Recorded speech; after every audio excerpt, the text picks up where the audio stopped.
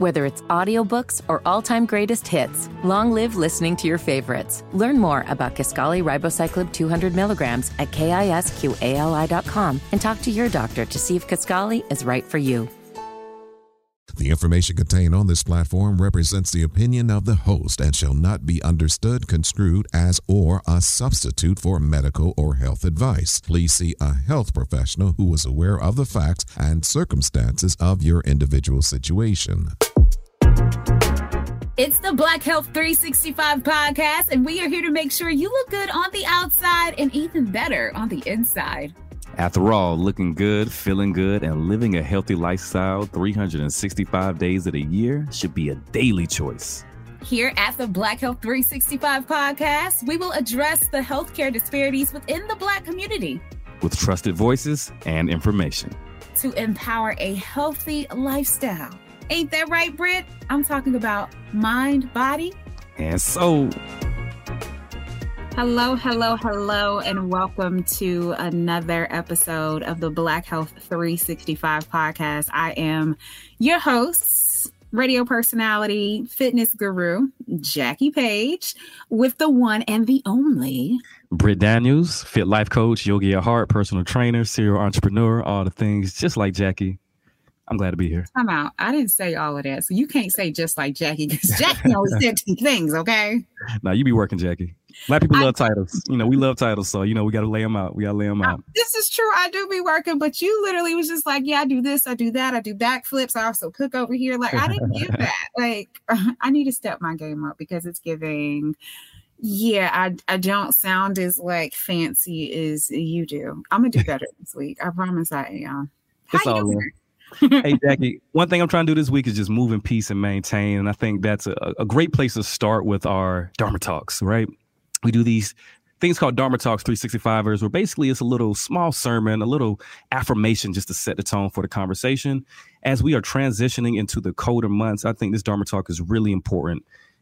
Extend grace to not only yourself, but the people around you. Listen, we are all trying to get through life the best we can with all the traumas that we dealt with growing up, right? You never know what people are going through. So it's important that you give grace. And it's also important that you talk to yourself the way that you want to be talked to. I think a lot of times we get so attached to these self-incriminating thoughts that lead to strife. It's important that you cultivate a language of grace for yourself so that you can prosper. Every day's 100% is not going to be the same. Every day's 100% is not going to be the same. So it's important that you simply show up. And there it is. Dharma Talk, extend grace to yourself. Period. And speaking of extending grace to yourself, Britt, I know, seeing on social media, we've done a number of things together. I know you've had to extend a lot of grace to yourself over the years. And I kind of want to pivot today's Black Health 365 podcast and talk about your story. Because you have a very, and I don't want to say interesting story in a bad way, but interesting story as in like, it's literally interesting. A lot of people see you and they're like, oh my gosh, he's always had his life together. He's so freaking amazing. Oh, he's eye candy. But you have, like I said before, you have a story. You've gone through some things and you've had to extend some grace to yourself. Today I kind of want to talk about, and I've seen it on social media. We've never really talked about it before, so I kind of want to talk to you about it today. I don't want this to throw you off, but I think it will be impactful and helpful to our 365ers. So sharing a little bit about your story and substance abuse, because like I said, I've seen you kind of refer to it on social media, but I've never like asked. So I'm just like, I think this may be something that we need to talk about on the Black Health 365 podcast. So right. I don't want to throw you for I don't want this to be an alley-oop, like what's going on, but can you share your story with us?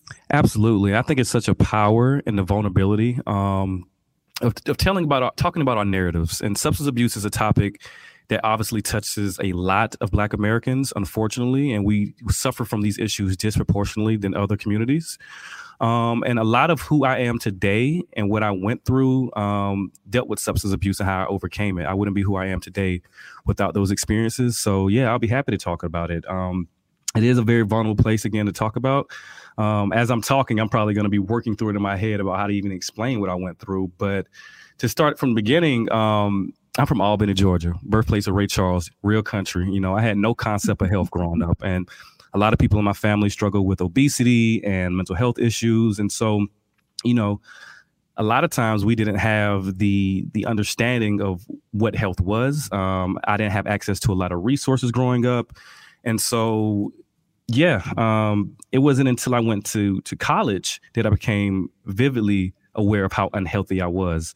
I was the first in my family to go to a PWI on a full academic scholarship. I thought I wanted to become a politician. And I went to Georgetown University here in Washington, D.C.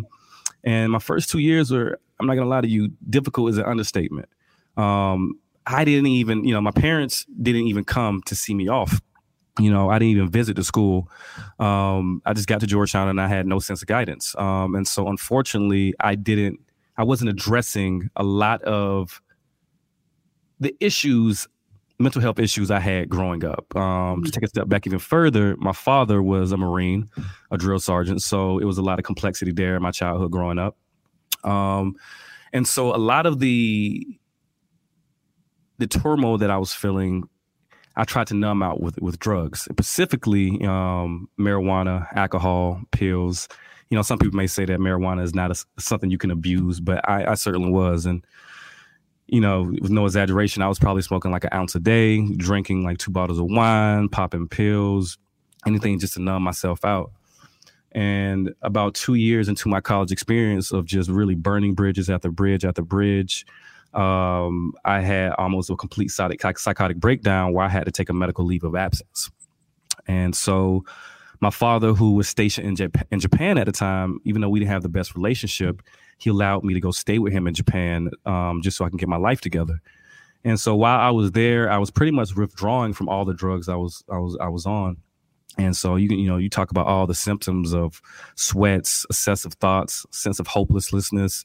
I had no sense of purpose, and I had burned so many bridges that I felt like a complete failure. I had got to Georgetown on an academic scholarship. I thought I had did so much in my life, and I felt like I was on rock bottom. And so when I was in Japan, I really had nothing else to do other than really try to cultivate my mind. And so I would just start reading everything from neuroscience to positive psychology to Buddhism to Taoism, something to give me a sense of understanding of my mind so that I could step forward. And from those studies, I realized maybe I should start to go, work out. Before then, I was 70 pounds overweight from what I am now. I had never worked out a day before. I was a nerdy kid. I never played sports growing up. So hard to believe. Right. People see me now and like, oh, the abs. Oh, you must have been doing this all your life. But absolutely not. I hated working out growing up. Absolutely hated working out. And so I would go to this Navy base in Ayase, Japan, and just get on the elliptical. I didn't know how to work out. I didn't know how to lift weights. So I'll just get on the elliptical and move my body. Again, I was withdrawing from all the drugs. And I would watch these Navy guys work out. And this one Navy SEAL would come talk to me. He would say, his name was John.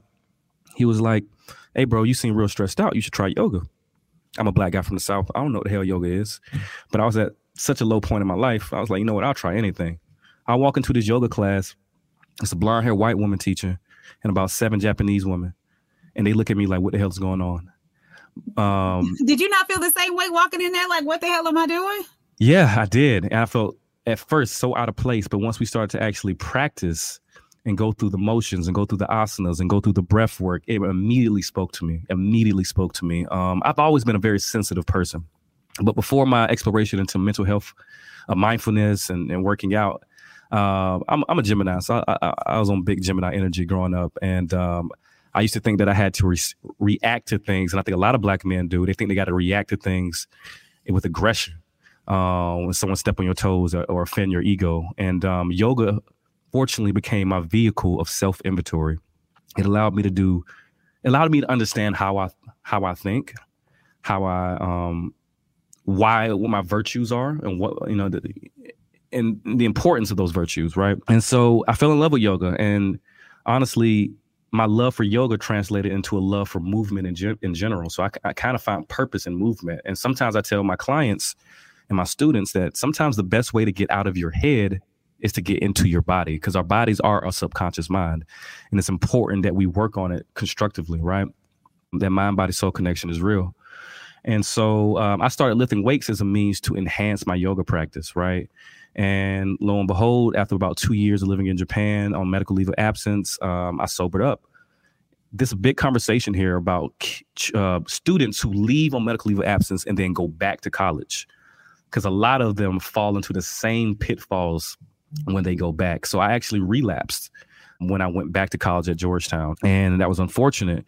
And, you know, talking about how life is not linear. A lot of people think life is linear. You figure things out, you check things off, but life is really a spiral, and you circle back on the same truths, find deeper meaning each time. And so I probably relapsed about 4 or 5 times, going back and forth between Japan and Georgetown. Like I would go to school, start the semester off good, and then towards the middle of the semester, all the stress compounded, and the triggers caused me to, you know, start abusing substances again. Mm-hmm. And then I'll go back to Japan, sober up. And so that lasted until I finished college. But my senior year, actually, I managed to stay sober for most of the year until about 2 weeks before graduation. And unfortunately, I had like a bad argument with a woman I was talking to at the time. And then I was taking antidepressants. And so I started drinking and smoking and doing pills while on the antidepressants, and that caused my brain to flatline again, and I entered another state of psychosis. And it was very difficult. I remember telling my family members I didn't want anyone to be there because I was so numbed out and I was so out of it. My mom still showed up, but she was very concerned. And so for about 6 months, you know, I left DC to go stay with my parents. I felt like a complete failure. And it's crazy to say this because I did all that self-work in Japan, and I felt like I was at rock bottom again. But after about 6 months of staying with my parents, I had sobered up again. They had moved to Alabama from Japan. And so at about 6 months, something just snapped to me. I remember I was telling my dad that, you know, I just don't want to be alive no more. And my dad, in healing, I can recognize that he cared for me, and he just had his own language of expressing it to me. But when I told him that, he was like, you know what, nobody gonna save you. And he was right. Nobody was gonna save me. And so I just got my shit together. And so I came back to DC on December 25th. Actually, I came back to DC on Christmas Day. Wow. And then I committed myself to just changing my life. Like I was, you know, I had to say, you know, no one was going to save me. I stumbled across this book called Can't Hurt Me by David Goggins, who is this Navy SEAL. And I read the book about 6 times. You know, this book really spoke to me, and his mindset really spoke to me. You know, he was a Navy SEAL, Black guy who went through a lot in life. And his ethos is really, look, do the work. No matter what you go through or what you went through, yeah, that sucks. But it's important that you cultivate a language of vulnerability without victimhood. It's your responsibility to get your shit together and get your life together. And so that really spoke to me. And I would just start going to the gym like crazy, like 2 hours a day, reading everything I could, started working at a gym, became a personal trainer, got certified in yoga, and, you know, living through my gift. I started working at this place called Vita Fitness in Washington, D.C., was one of the #1 trainers in the company. And eventually I realized that, hey, I want to do my own thing. So about 1.5 years ago, I opened up my own business, and I own 3 businesses. And so when I talk about these things, substance abuse, in my story, it's kind of crazy because it was such a different person.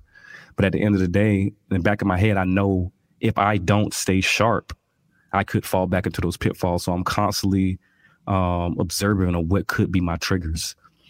So what were some of your triggers? What are some of your triggers?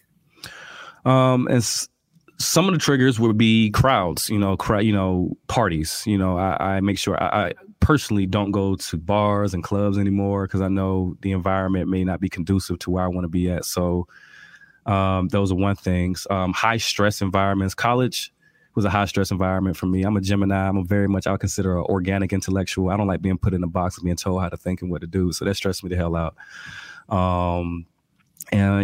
So those are some major triggers.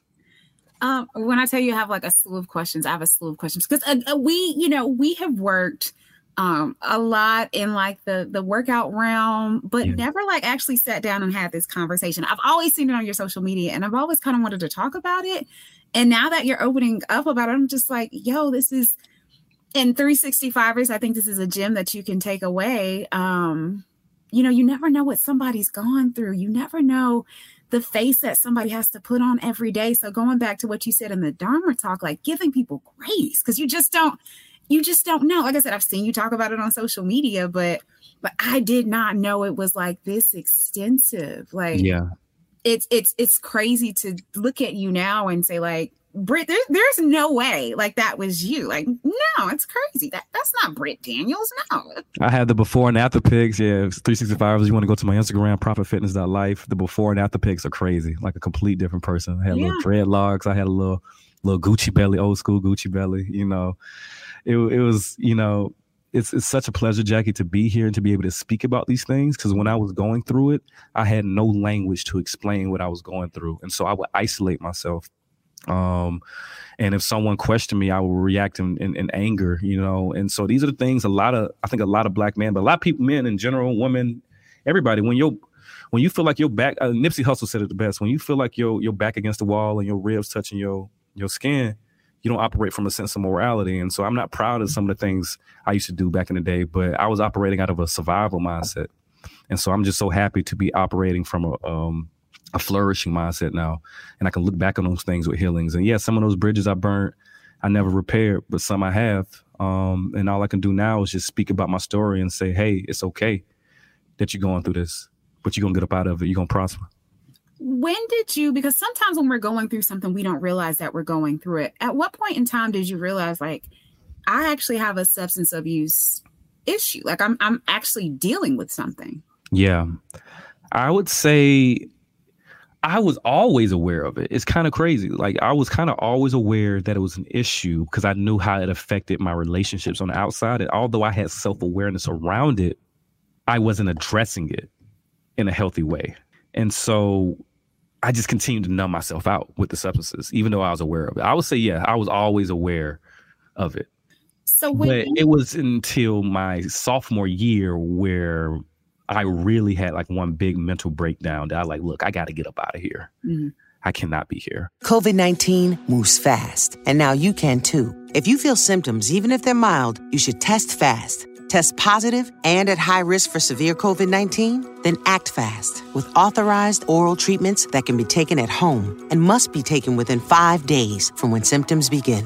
COVID-19 moves fast, and now you can too by asking your healthcare provider if an oral treatment is right for you. Learn about a treatment option at treatcv19.com. This message is sponsored by Pfizer. I was forced by the university to go to a psychologist and AA meetings. The AA meetings I enjoyed, actually, because I got to hear other narratives. But I'm not going to lie to you, the conversations I had at my college in the psychology departments, you know, I didn't enjoy it. I felt like I was demeaned. I felt like the power dynamic was very shifted. It was, you know, it was a white guy in this chair talking to me like I had all these issues. I didn't feel welcome. And so that was unfortunate because now I do believe in the benefits of therapy. But at the time, I was like, these people don't care about me. Now, do you feel that way? Complete transparency. Do you feel like that way because it was a white man? Do you feel like it would have been different had you sat across from somebody your same skin complexion? It could have been the case. I think there's a lack of sensitivity training in a lot of these spaces, therapeutic spaces. And unfortunately, I didn't have the best experience, but maybe someone else did with that person. So I'm just telling you about my experience. Yeah. But where I'm at now, I do understand and recognize the benefits of therapeutic help. It's very important. And I don't think people, especially of our skin color, should be apprehensive about going to a therapist. Britt, when did you when you first started using substances, were you using substances as a like, oh, I'm just experimenting, like, oh, I'm gonna do this every so often when I'm out with my friends? Or when you started, were you doing this to numb some of the past traumas that you had gone through? Yeah, I think it really started off as just experimentation. I went to high school in Hawaii, and as you know, Hawaii is big on cannabis culture. But it wasn't really a problem there. It wasn't until I got to college where it became an excessive issue.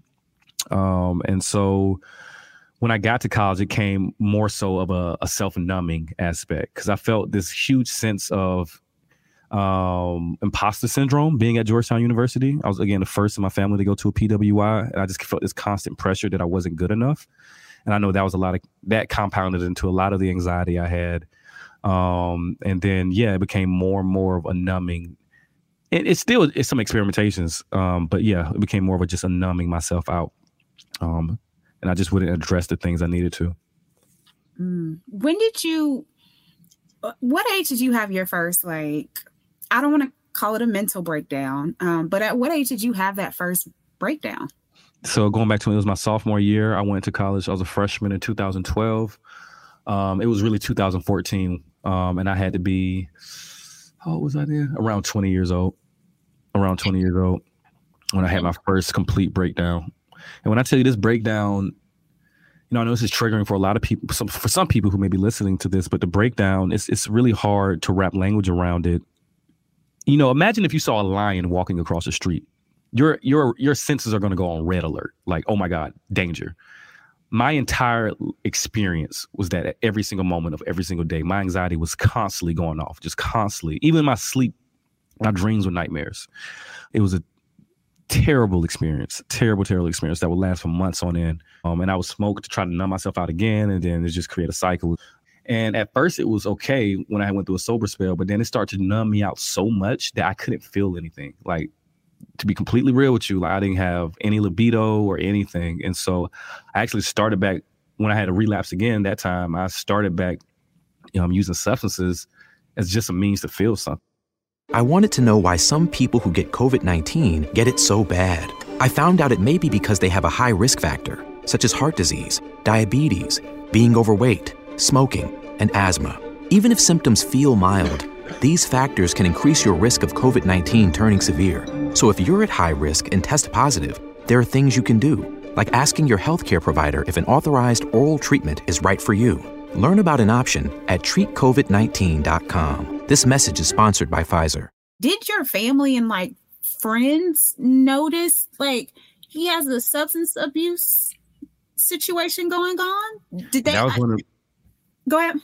Yeah, that was one of the most difficult parts of the experience because I had a very public breakdown when I was in college, and a lot of people were super aware of it. And the shame and the guilt I felt from that carried with me when I went back to school, and which caused me, I think, to relapse again too. But my family didn't really know what I was going through. And I say this, I have a great relationship with my family now. But at the time, they really didn't understand what I was going through. And all they could do was just provide me a space to figure my own stuff out. And yes, I probably should have continued to see professional help. But at the time, I didn't. They didn't understand that was a resources that needed to be tapped into. I didn't really understand that. And so I put all that weight on me to really figure my life out. And I'm not saying what I did is what people should do. Yes, you should go get help. But again, it's about cultivating a language of vulnerability without adopting victimhood. Get the help that you need and apply the skills so that you can get out of your situation. What are some signs? I wonder, listening to your story, were there things that family and friends could have noticed that could have helped you earlier on? Or was there literally nothing that showed signs of hey, I'm abusing substances. I need help. I'm struggling right now. Were there anything that anybody could have noticed?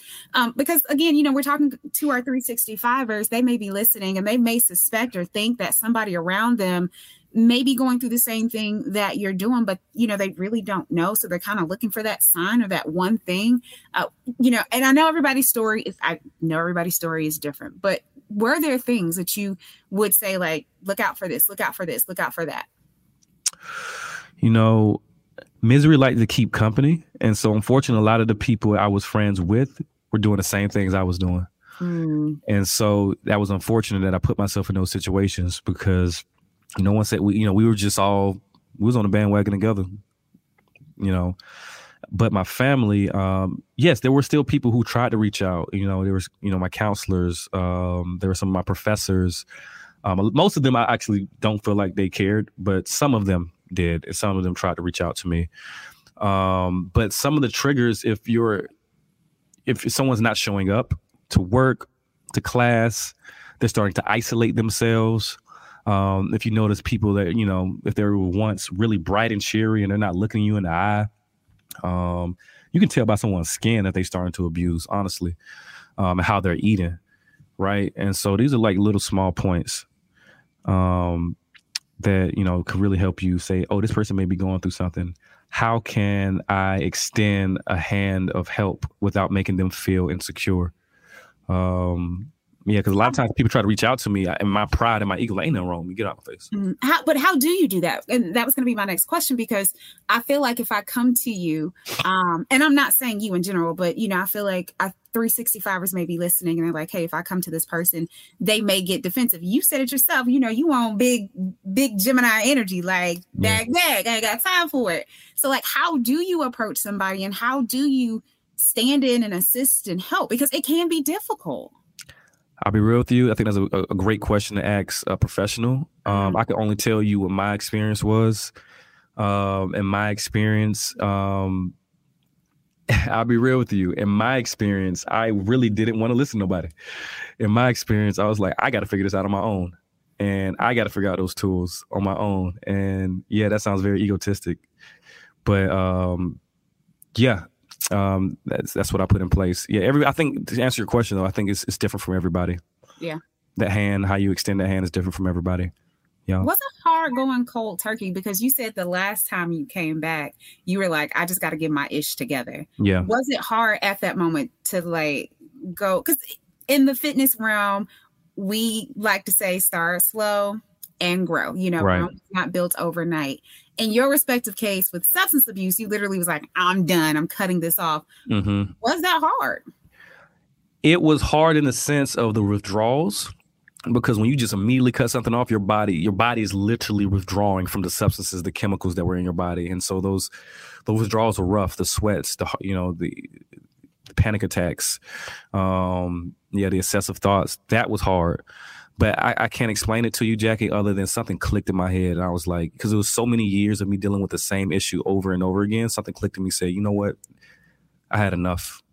I got to get my life together. No one's going to save me. I think that in and of itself is powerful. Like nobody is going to save you. And the fact that your father said that was literally, when you said that earlier, my mouth was wide open. I was just like, yeah, what? He said it out of love. And that's what I needed to hear. That's why I say everybody's hand of great. That's what I need to hear. I grew up in a military family, so I need to hear somebody tell me, no, baby, it's going to be, no, I need someone to tell me, look, get your mind together, boy. Like, get it together. And that's what worked for me. Mm-hmm. But yeah, on this journey, I would like to say that I'm still in the process of healing. Again, life is a spiral. We circle back on the same truths and find deeper meaning each time. And so everything I do in my business and who I am as a man today, it speaks from an ethos of self-development and growth mindset. And so every single day I live with full intention so that I don't fall back into those same pitfalls. And so, yeah, I'm hyper aware of who I put myself around and what I allow into my environment. How was your journey during the pandemic? Because, we've heard a lot of stories of people falling into substance abuse because, there was a lot of isolation, a lot of death happening. So as somebody who experienced substance abuse before the pandemic, how was that journey during the pandemic? Yeah, that's a great question. I feel like the pandemic really reshaped so many people's understanding of health. I feel like that was a time for everybody to really reset, right? I went sober on December 25th of 2018. And so the pandemic, of course, happened in 2020. Mm-hmm. I managed to, of course, stay sober throughout the entire period, but that's not to say I had dealt with a lot of depression during that time period. Because I was a trainer, I didn't know if the gyms were going to open back up. And so a lot of times, I spent most of that time alone, actually. I went to Alabama to stay with my family again because I didn't want to be in my little studio apartment in Washington, D.C. And I didn't really have any friends at the time or anything to do. We didn't have a gym. Everything was closed. And so I was in my head a lot. And so a lot of the issues that I used to feel when I was younger that caused me to do substance abuse, I had to just deal with. I just had to face it. And unfortunately, yeah, again, I didn't fall back into the same pitfalls, but it was tough. The pandemic was really tough for me. I'm not going to lie to you, but we got up out of it. We did. Britt, I am still just kind of like, wow. Like going back to the Dharma talk, you just never know. Yeah.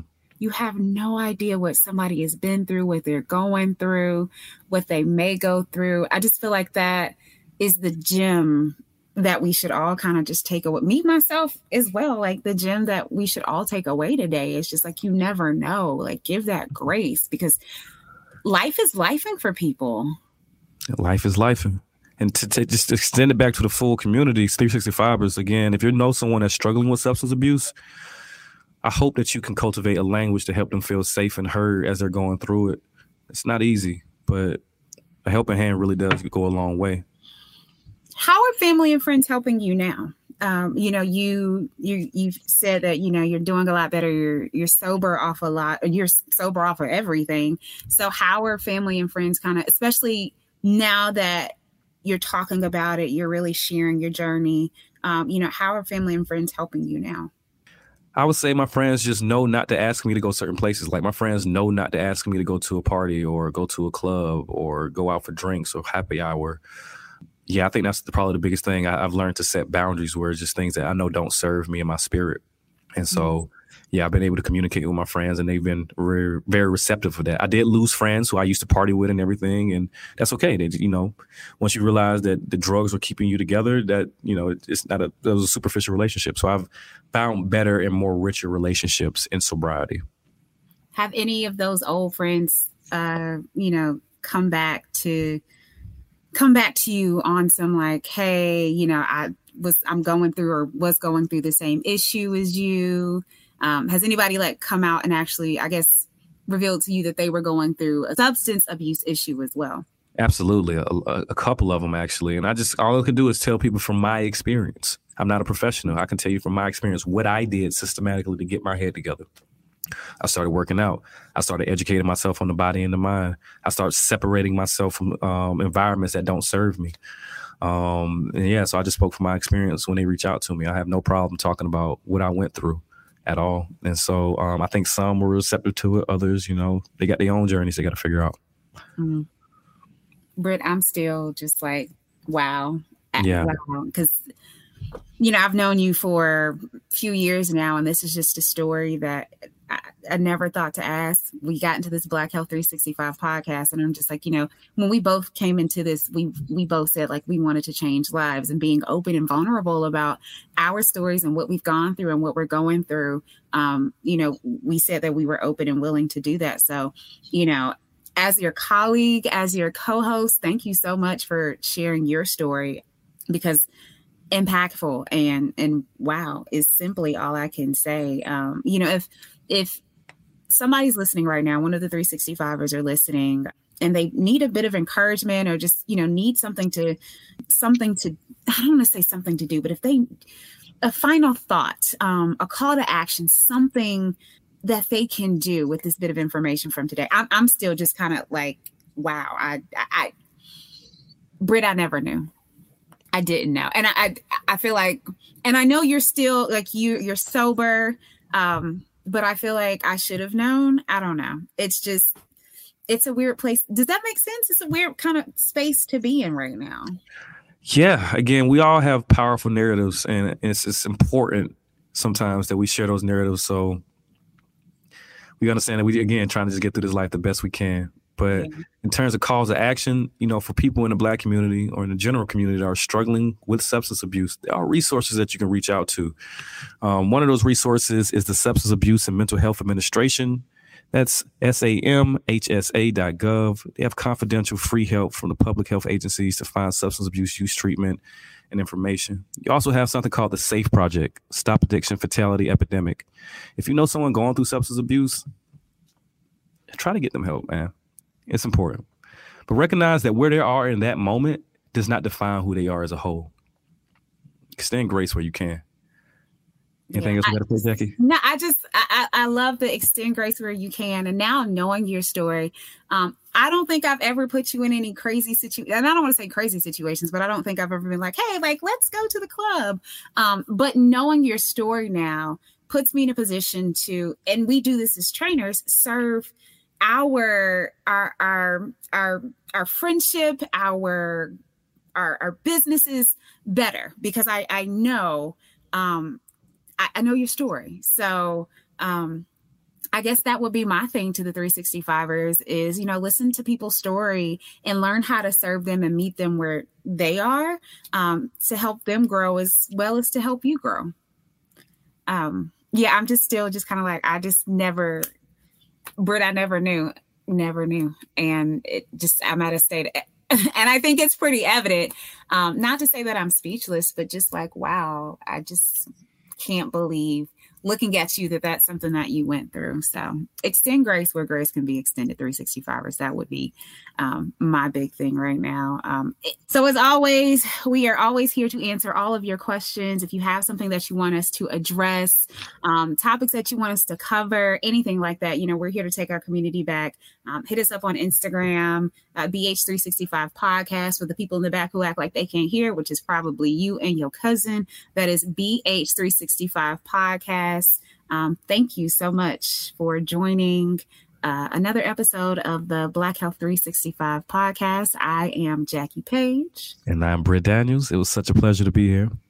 Peace, namaste, and love. We'll holler at you later. Black Health 365 is an Urban One and Reach Media production, hosted by Jackie Page and Britt Daniels, created by Samuel Tatum and Laura Lopez, executive produced by Brittany Jackson and Kadisha Campbell, editing and production, Jahi Whitehead, sales and corporate sponsorship, Patty Johnson.